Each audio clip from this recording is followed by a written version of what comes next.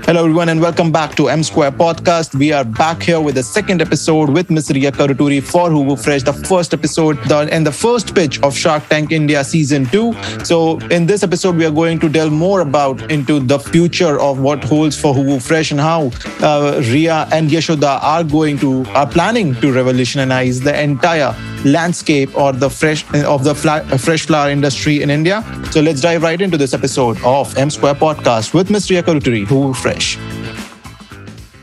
I think that is so, wonderful that you mentioned because I'm not sure, because this is lens cut.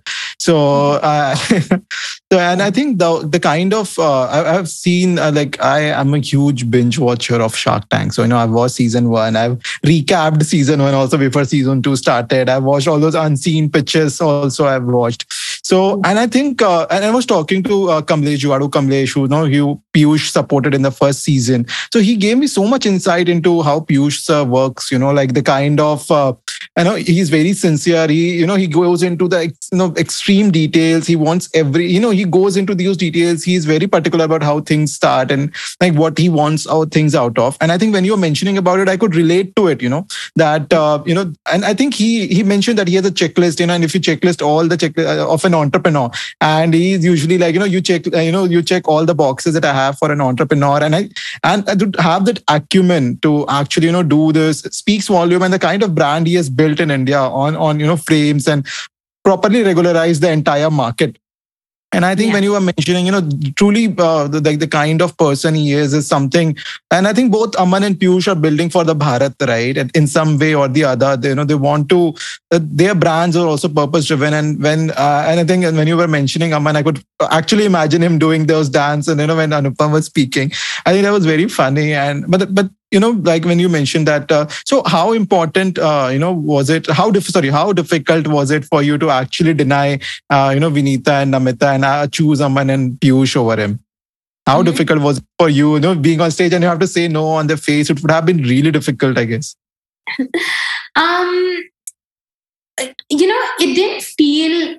I don't think it felt like a rejection or anything. Yeah, and that is.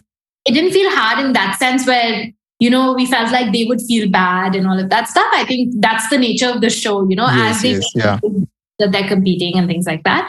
I don't think there's any like negative feeling or anything like that. I think we knew we knew going in that, the best outcome is that we would have choices and we would have to make it. So you can't compete once you get the best. Yeah. Yes. So we were grateful for that offer and, hopefully we were able to communicate that to them. But I think they're such seasoned entrepreneurs. I don't think they would take it personally at all. No. I think that is totally, they won't take it personally. But like for the first time, if I think it from my perspective, if I'm there, I would find it so difficult to say no to people of that stature who have built such big companies, and running it successfully also at the same time.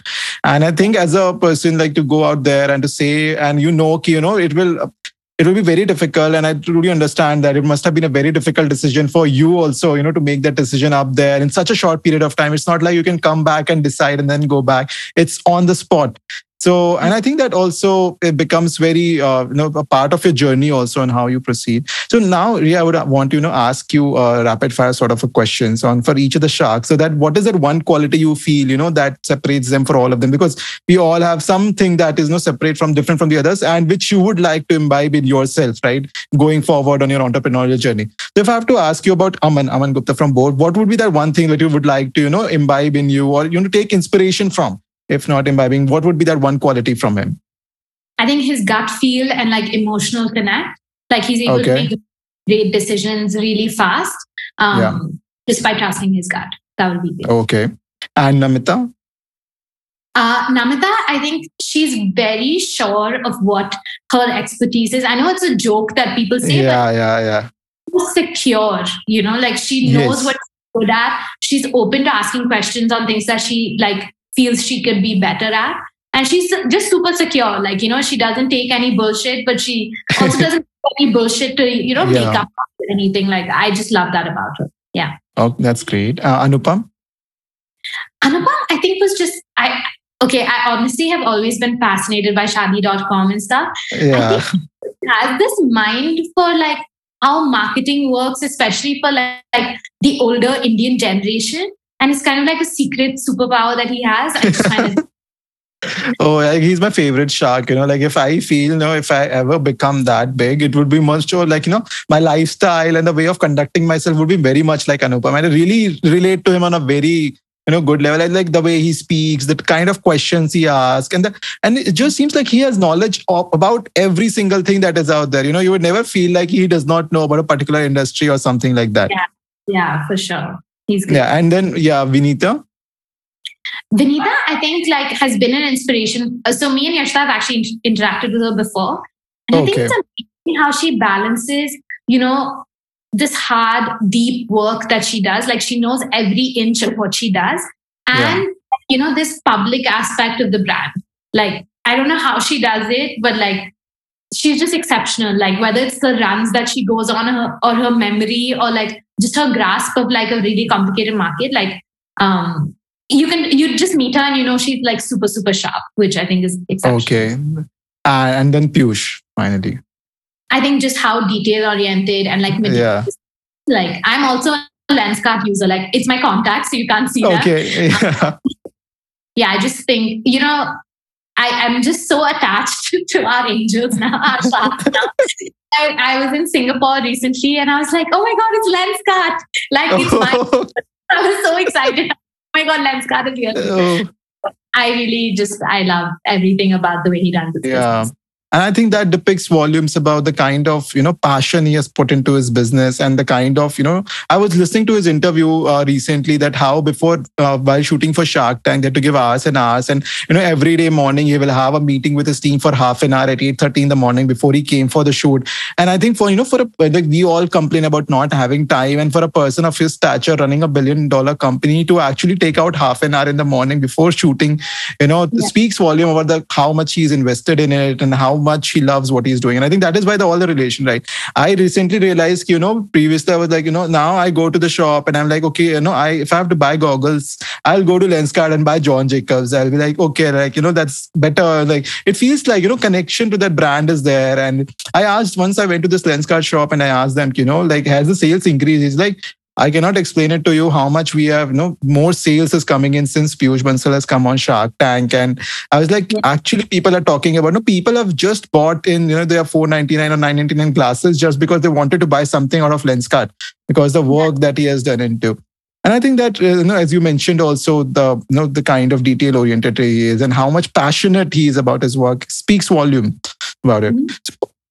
So, Riya, like, that's such a wonderful conversation we've been having and I really like it. So I want to understand from you as an entrepreneur that what are the things that you always keep in mind, because your brand is something where you have to work on the entire category in itself, right? So when you go out for marketing your product, what is that one, what is the steps that you follow to ensure that, that your brand proposition remains intact and your brand value does not get diluted, right? You do not lose out what you stood for. So how do you ensure that? Because once you start growing, it becomes more and more, it starts getting increasingly difficult to hold that same proposition. So how do you ensure that it remains intact as and when you started it?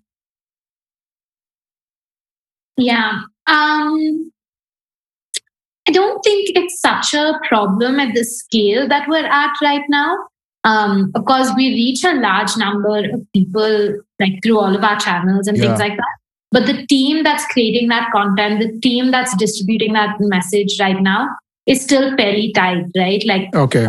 I don't think there's, I don't think there's any percentage of content. I would say maybe like 2 to 3% of our content maybe is something that me and Yashoda don't see, like, I mean, whether it's me as CMO or just because Yashoda, like, checks out our pages or whatever, it's very unlikely that something will reach a customer without having gone through me or like that before. So that way it hasn't been much of a challenge as of now.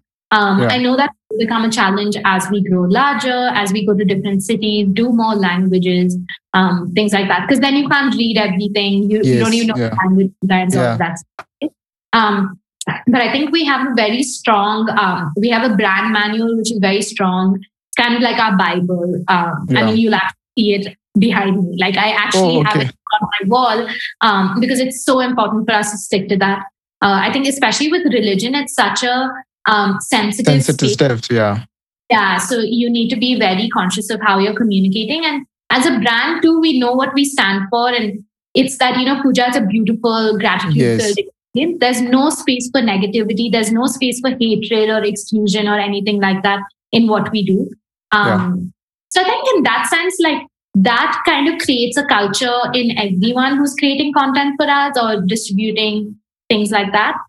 Even when we go out and do events and things like that, we only hire people, we only work with people who kind of have that same ethos of understanding experiences and also understanding what we're not about, right? Like we're not about saying that this is better than any other religion. We're not about excluding people, like that's never been what the brand has been about, and we're pretty clear on that when we hire people as well. So I don't think it's been much of an issue so far. As you get bigger, of course, you get bigger problems. But that's the challenge, and that's what it's really impressive, like how whenever there is something, and like when you talk about something growing, you actually break it down into things, right? It's just like there is a framework, and like any problem that comes in, which might not have a solution right away, but the way you've been breaking down the problems is just so impressive, and just so inspiring. And also something which I would take away from you is that like the way you break down things into smaller, simpler parts, and then try to find a solution for each of those individual parts, and then stitch it back together. And that is something which comes across as something which a lot of people should do, but we all fail at doing. And I think that is something which I take away from you. If somebody is to ask me, like what is that one thing that you take away from this particular conversation that we are having, is this, to take a problem, break it down into simpler parts, find a solution for each of it, and then stitch it back together. Because then it's something which will be unique and something which has not been done before, as is the case with Hoovoo. So, Sorry, I didn't even realize that that's something that I do. But it's so funny to say that because I used to be a computer science teaching assistant. So I used to teach a bunch of people at Stanford and stuff. And that's exactly what we would do. We would say any big programming problem, you take it down into small pieces. You solve each one in a different one, bring them all together. So that's funny that you said that actually. Yeah, and I think that you can actually, that is something which whenever I've asked something which, that was coming in my mind while I was talking to you, how would you address this problem? That is what I realized you have been, trying to approach a particular scenario in that. And I think that's really wonderful to actually, you have related what is there in the tech, what you were trying to do in tech, into actually using it in real life. And I think that is what you actually say, right? To learn something and to implement it are two different what you can say strengths or skills altogether. And I think that's a wonderful combination which you are using, to actually learn something from a different stream and use it somewhere where. And I think that is the whole case with your brand Hoovoo, because you you try to do something that has never been done before, and that actually has, I think that also shows that you've done a lot of groundwork into it, because you can only simplify things when you've done a lot of work in the background, when you've actually been on the field, got your hands dirty. And that is, I think that speaks volumes about the kind of brand that you're wanting to build and the amount of work that you have been, putting it into building that particular brand. So, Riya, I also wanted to ask how different things are, like when you and Yashoda started to having such great mentors with you, now angel investors and now sharks with you. How have things changed? I'm definitely sure it would have changed for amazingly good or great, great perspective. But what are the changes that you feel on a daily to daily basis? And because previously you might have been making 10 mistakes, now there are people who can guide you. So the number of mistakes and the amount, what previously would have been achieved in a week, now it gets done in a day. So how is it for you? I don't think the number of mistakes you make ever reduces, but I think the quality of mistakes that you make increases. I think, when you're in one city, you make maybe you make 10 mistakes, you make 20 mistakes in a day. When you're in 3 cities also, you'll be making 20 mistakes, 10 mistakes, whatever that number is. But the scale and the quality of we won't make the same mistakes again. Agreed. Yeah. If last year we had, delivery difficulties, or last year we had shortages in supply, this year we cannot be making the same mistakes. That means we learn from last year's thing. Yeah. But this year maybe we make new mistakes, which is that, we're grocery stores for the first time. I'm sure 100 things can go wrong there. We're trying agarbattis and dupes and things like that. But it's a whole new ball game, right? So we never say like avoid mistakes or be without mistakes, even with our entire team. Obviously, we have operational excellence and all of those metrics, but we say if you're going to do experiments, you're going to make mistakes. That's fine. Just make better mistakes each time. Learn something. Yeah. So I think that's pretty important. In terms of the partners that we have, I think they've been exceptional in the sense that they don't interact with us every day. They don't like put their fingers on what we're doing. Like they're all, whether it's a VC or whether it's an angel, they have their own businesses to run or their own funds. Yeah. Like they can't run you're not bringing them to run your business. Like yes. Yeah.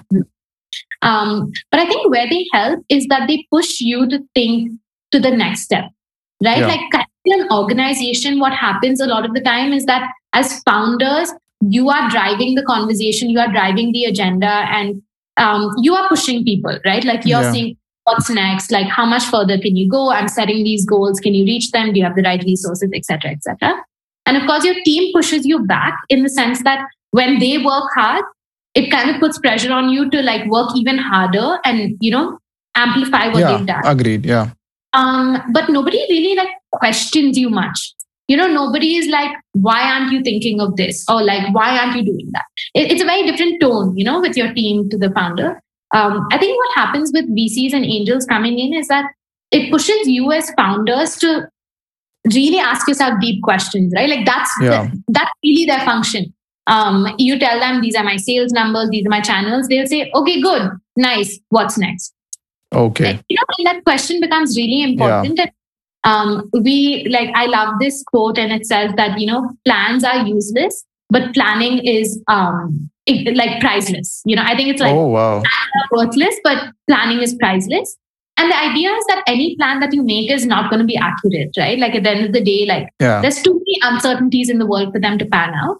But the act of planning, the act of putting that together and thinking through what could possibly go wrong, what could possibly go right, what are the different variables that you assign to each, that is like really, really important. And once you bring in external funding, that just becomes like a much more core function of what founders have to do. So I think that's an additional benefit. In terms of acceleration, that has to happen anyway, right? Like whether you have external funding or you're growing with internal funding, you have to be faster in what you're doing. Yeah. With Shark, you said this earlier in a thing where you said, now if someone comes into the market, they can just copy the content that you guys did. Right? Yes. So that's true across the board. Like even with Shark Tank, we know that now there's going to be a bunch of copycats coming into the market and people being like, oh, so easy, puja flowers. But you just have to keep going. If we kind of said, oh, we have the farmer network, so we'll relax, we wouldn't have figured out the packaging. Yeah. If we have the packaging, 15-day shelf life, we'll relax, we wouldn't have the machinery.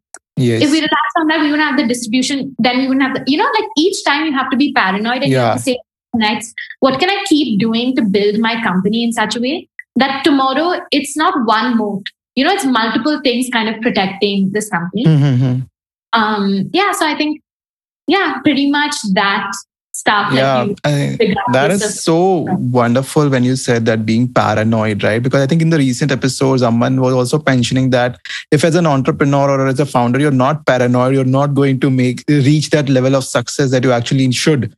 And I think when you mentioned that point, and I was about to ask you about, the barrier to entry that in this particular industry that people might have, and a lot of people would realize, okay, ye to hum bhi kar sakte the, this also we could have done, we can start it now, but what will they and I think that's very important for people to also understand that you were mentioning, right? They have to be paranoid, they have to keep on moving forward and faster, so that even then if somebody starts running, they should not be able to catch up. Because if you lax out, right, that this is the rabbit tortoise story that is out there.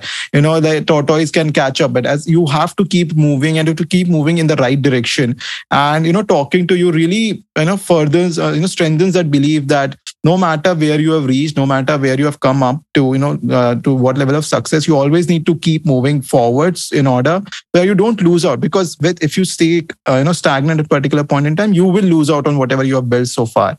And it's really wonderful, to get to hear it from you, and it actually makes a lot of much more sense, because it's all what you can say knowledge when it says in the book, but when you actually hear it from someone who's actually implementing it out there in the real world, it all starts making sense when you look back onto things. Yeah. So when yeah. Sorry, go ahead. No, you were saying something. Please go ahead. Yeah, I was just gonna say, like a lot of people look at our business idea and they're like, "Oh, this is so simple. Like I can do it." And I think a lot of beautiful things seem very simple. Like simple doesn't mean easy. Like sometimes simple is the hardest thing actually to build out. Yes. And we always tell people, like, if you want to enter the same industry as us, that's a compliment to us, right? Like that means agreed. We take enough value that people want to capture some of that value. Value. Nobody saw that value in this industry.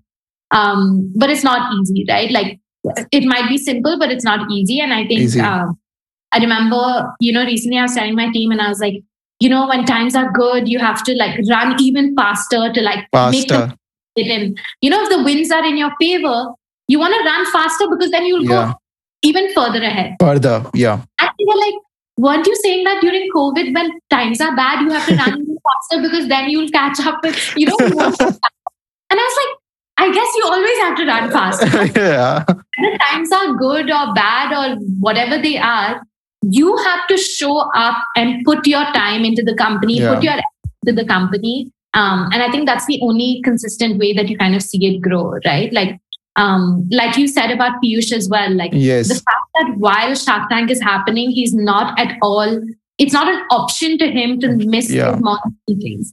That says so much about an entrepreneur, and it says so much about that discipline, right? Of saying times are good, times are bad, times are whatever they are, work is work. Your work is your function.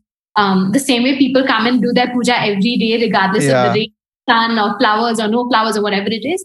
If work is your worship, then you have to show up every day and you have to do it and you have to give it your best each day. Yeah, that's so true. That's so true and so wonderful. So, Riya, as an entrepreneur, what are the 3 or 4 metrics which every other entrepreneur should be on on top of it, and like always care about? Say just for giving an example, it can be the revenue or the sales metrics that are out there. What are the key metrics that you ensure are always up to date, or that make you that those are something that you always take care of? What are the metrics that you always take care of? Mm-hmm. So I think these will change for every industry and every entrepreneur. Every model is the same. For us, what really matters is those unit economics. We're really conscious of the unit economics. The wastage percentage that we see, a lot of our competitive advantage comes from keeping that wastage extremely low. And then I think the number of orders that we do per day, like that's kind of the metric that everyone in the company looks like. As soon as you log into our dashboard, it's the first number you see, so you know it matters to everyone.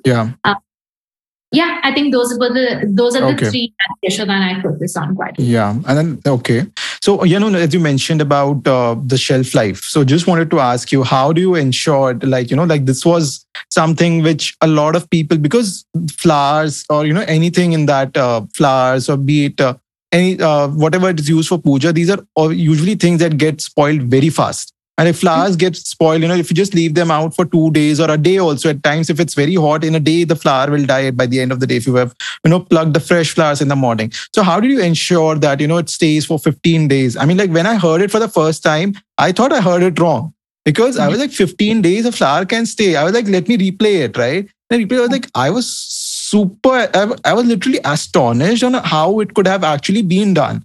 And I just wanted to understand from you, how did you achieve this? Because this is, beyond any imagination, and that too without refrigeration, because the whole supply chain of yours would have depended. If I would have understood if it was refrigerated or cooled down or something, but to do it without that was something very impressive. And impressive is a small word. I'm running out of words to actually say how I felt when I actually heard it for the first time. Thank you so much. Honestly, when we started out, it wasn't that we were like 15 days. We're going to that 15 days number. It was very iterative. So it was like, we'd figured out the farmer supply chain and getting the flowers fresh from harvest. And that itself really increased the shelf life of the flowers and the quality of the flowers that we were working with. And then it was like small questions, right? Like, how do we make it last a little bit longer? How do we insulate it? Like, how do we maintain that moisture level? How do we get rid of any infections that are coming in, pests that are coming in? So it's like small questions and things like that. And, even the 15-day shelf life thing, I used to run a lot of experiments. So I used to run experiments for 7 days and then I used to stop. Then I used to open up the packets, and they're like not transparent packets at that time. I was using something different. Yeah. So I would open it up and I'd be like, oh, it's still fresh, great. What happened is that I had one batch that I forgot about. Like it was at the back of the, I would have a set with all the labeled packets and control and blah, blah, blah. There just happened to be one at the back. And I remember it was the Rajnigandha flower, which is the very sensitive flower. Yeah. Yeah, so tuberose basically. So, and I forgot that packet, and then I brought it out, and I was like, "How are these still fresh?" And they all have the date label and what we've done. That's and I was like, "It's been 15 days," and I didn't even tell Yashoda because I was like, "This is a fluke," I was like, "The chances of happening." Yeah. So then I remember the second one I did was Sevanti, and I did the same thing for that, and it still lasted. That actually lasted a little bit longer than 15 days also. And then, I showed Yashoda the pictures and I was like, listen, this is the control and this is, the one that we did it with our processing. Look at the difference. And she was like, are you sure? Like this doesn't. And I remember, I think it was like in October or something that we had come up with it. And recently, I was going through our October review meeting slide. I was just looking for some old documents and I came across that. And, it's like on the 18th slide or something. Because even we were so unsure to tell the team that, this worked for 15 days. So we literally put on the 18th slide because we were like, hey, this could be a game changer. I'm not really sure. And it takes 15 days to find out.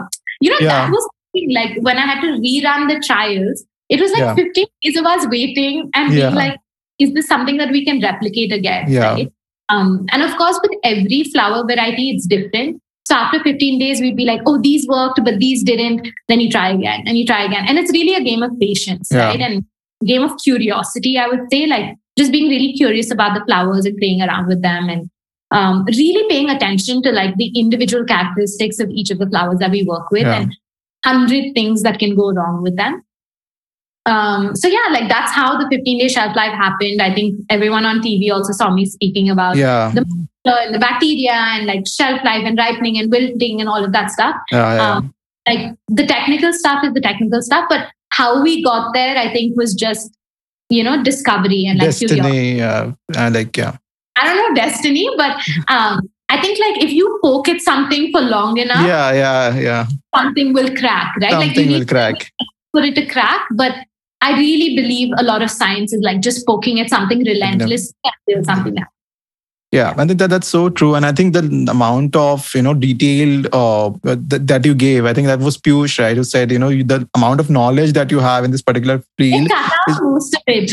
They cut out most of my flower talk. I mean, it's my favorite topic. So I was like talking about it. Eventually, at some point, I like went into pure English because, the flow. And then Piyush was like, okay, stop. Like, we got it. But yeah. Yeah, I mean, like also now when you're talking about the way you lit up, right? When you were talking about flowers and like when 15 days over, it like speaks so much that you're so, passionately attached to it. And also my mom coming from Kerala, right? So I've seen her side of the house also. My uncle lives very right next to our house and his whole house, if you'll see, is covered by trees and flowers. There are like 50 to 100 variety of, he grows, he gardens it out himself. So I know like the people who love flowers, they're very much attached to it. They just want someone to talk about it and like they'll tell you, okay, I'm doing this, I'm doing that. My mom gets up very early in the morning. She wakes up someone who's waking up at 5:30 in the morning. She'll water the garden. That's her daily routine. Like she really loves, bringing in new flowers. Every other week she'll be in the nursery going, buying out flowers. And that's why I think, when your pitch came in, she was so interested into it, what is this about?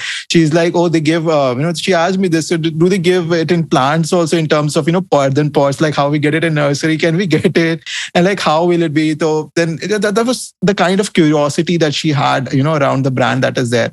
And I think that is, I think, a wonderful thing, because you are doing something that hasn't been done before, and to do it at such a great manner is, and with such simplicity, as you mentioned, being simple is one of the toughest things out in the world, and that's really impressive, and that really speaks again, I would say, volumes about how much work you would have put into.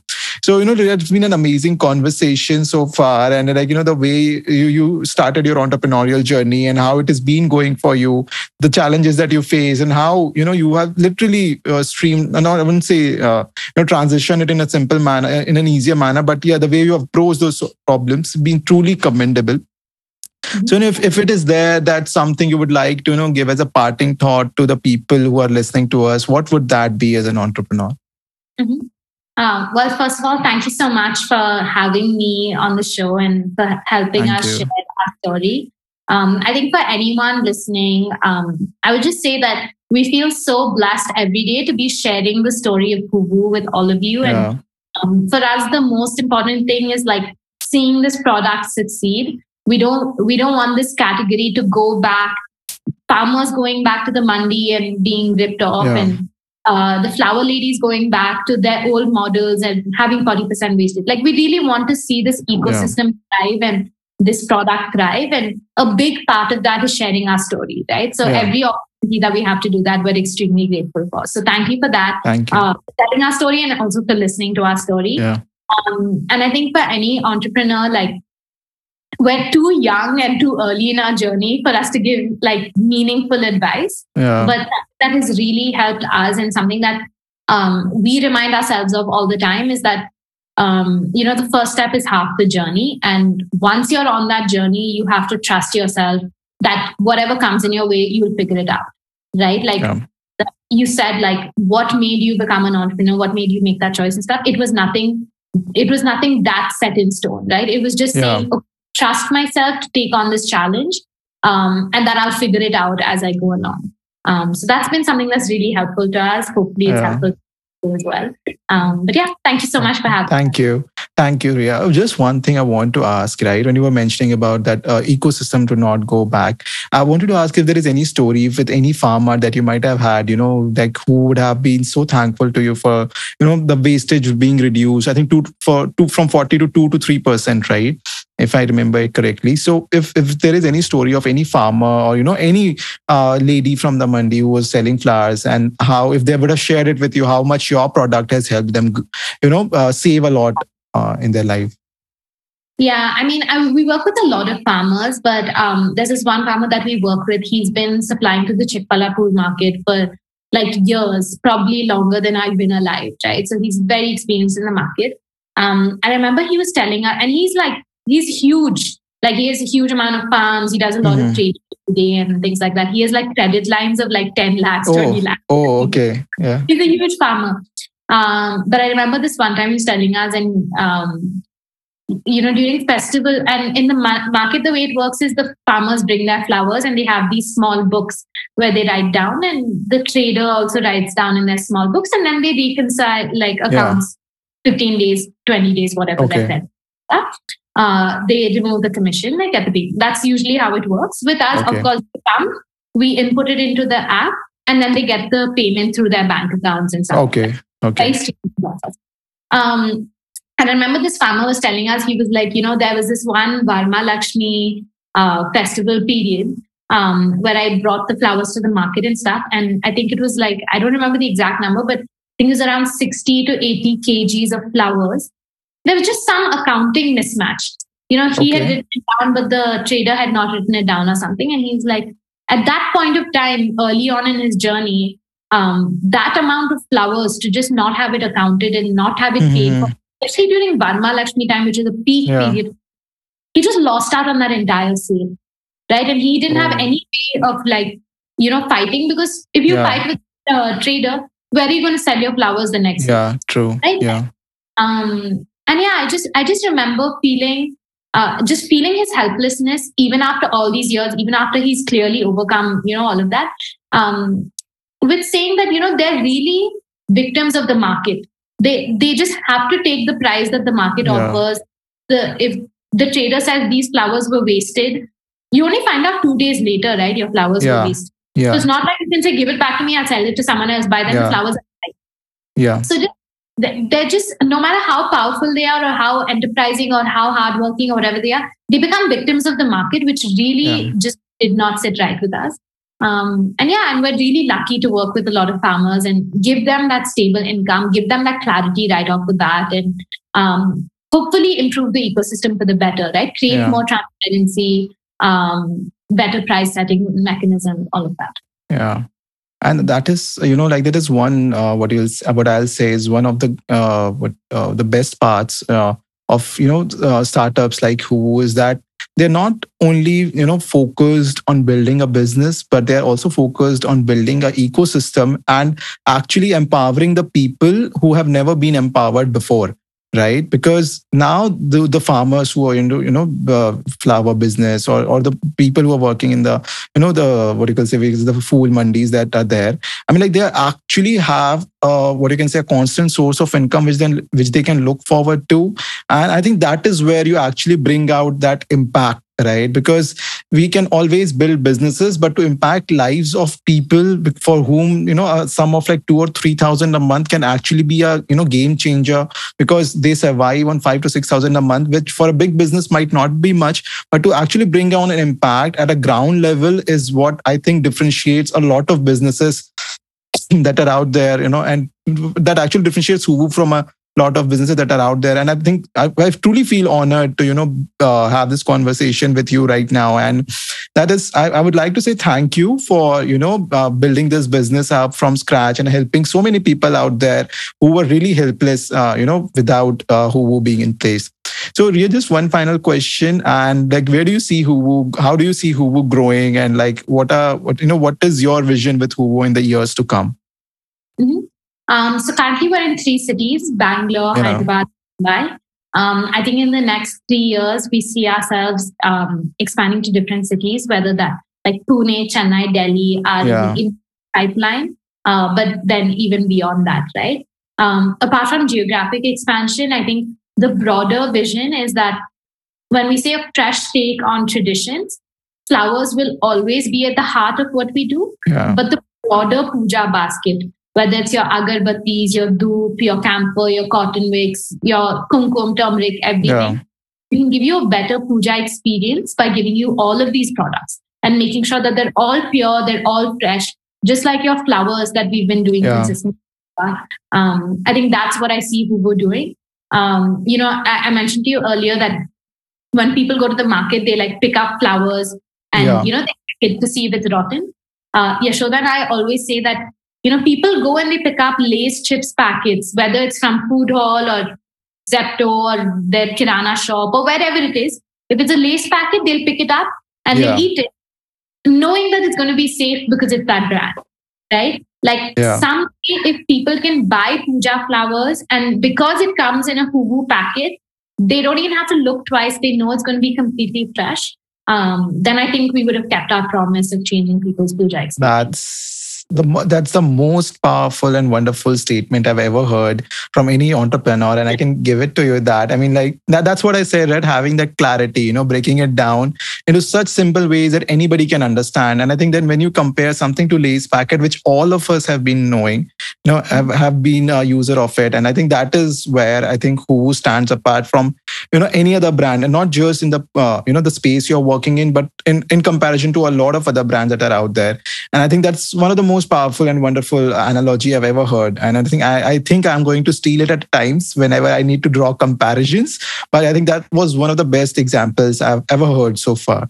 So, Ria, thank you so much for being a part of the show. It was so insightful and much more than insightful. This was inspiring and also motivating in fashion that, it's the way you said, Ki, like you always have to run no matter what the scenario is for your business. And even when you're doing good, you have to accumulate more wins, right?